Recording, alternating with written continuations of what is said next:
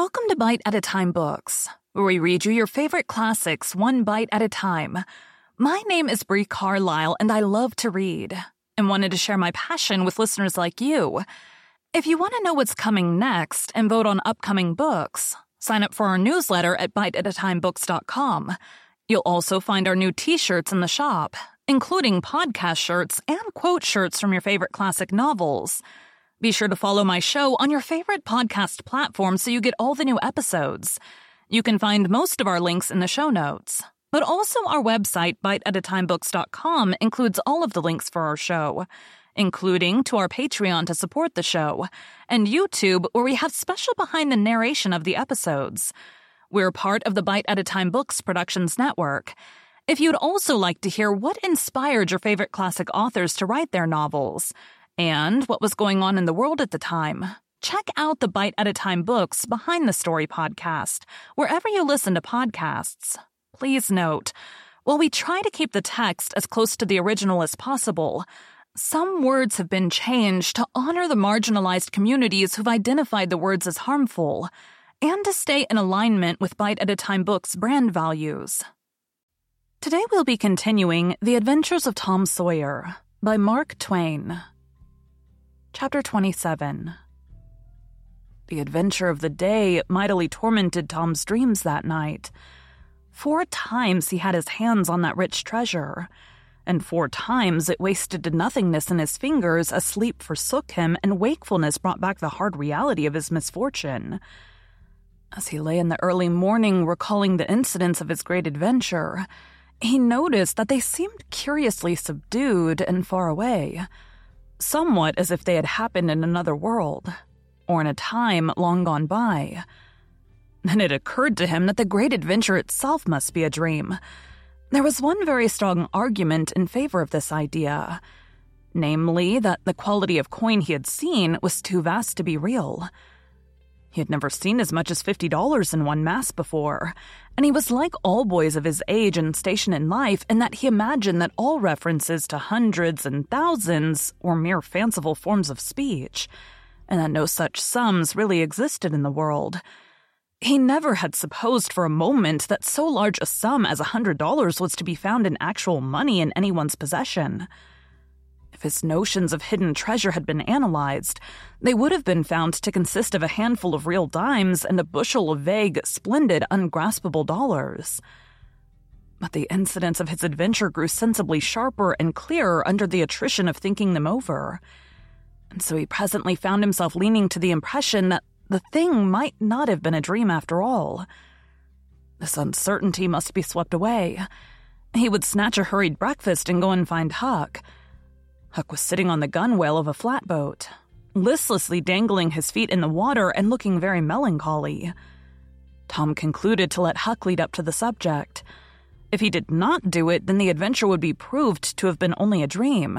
"Hello, Huck." "Hello yourself." Silence for a minute. "Tom, if we'd 'a' left the blamed tools at the dead tree, we'd 'a' got the money." "Oh, ain't it awful?" "'Tain't a dream, then." "'Tain't a dream.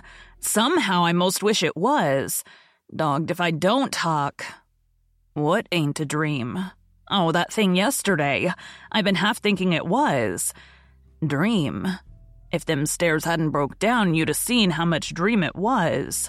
I've had dreams enough all night, with that patch-eyed devil going for me all through 'em. Rot him. No, not rot him. Find him. Track the money. Tom will never find him.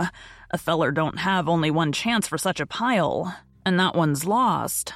I'd feel mighty shaky if I was to see him anyway." "Well, so'd I, but I'd like to see him anyway and track him out to his number 2.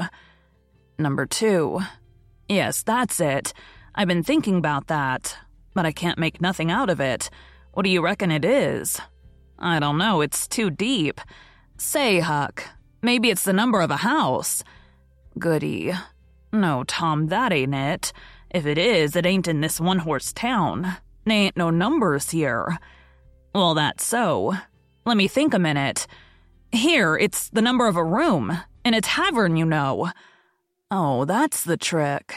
They ain't only 2 taverns. We can find out quick. You stay here, Huck, till I come." Tom was off at once. He did not care to have Huck's company in public places. He was gone half an hour.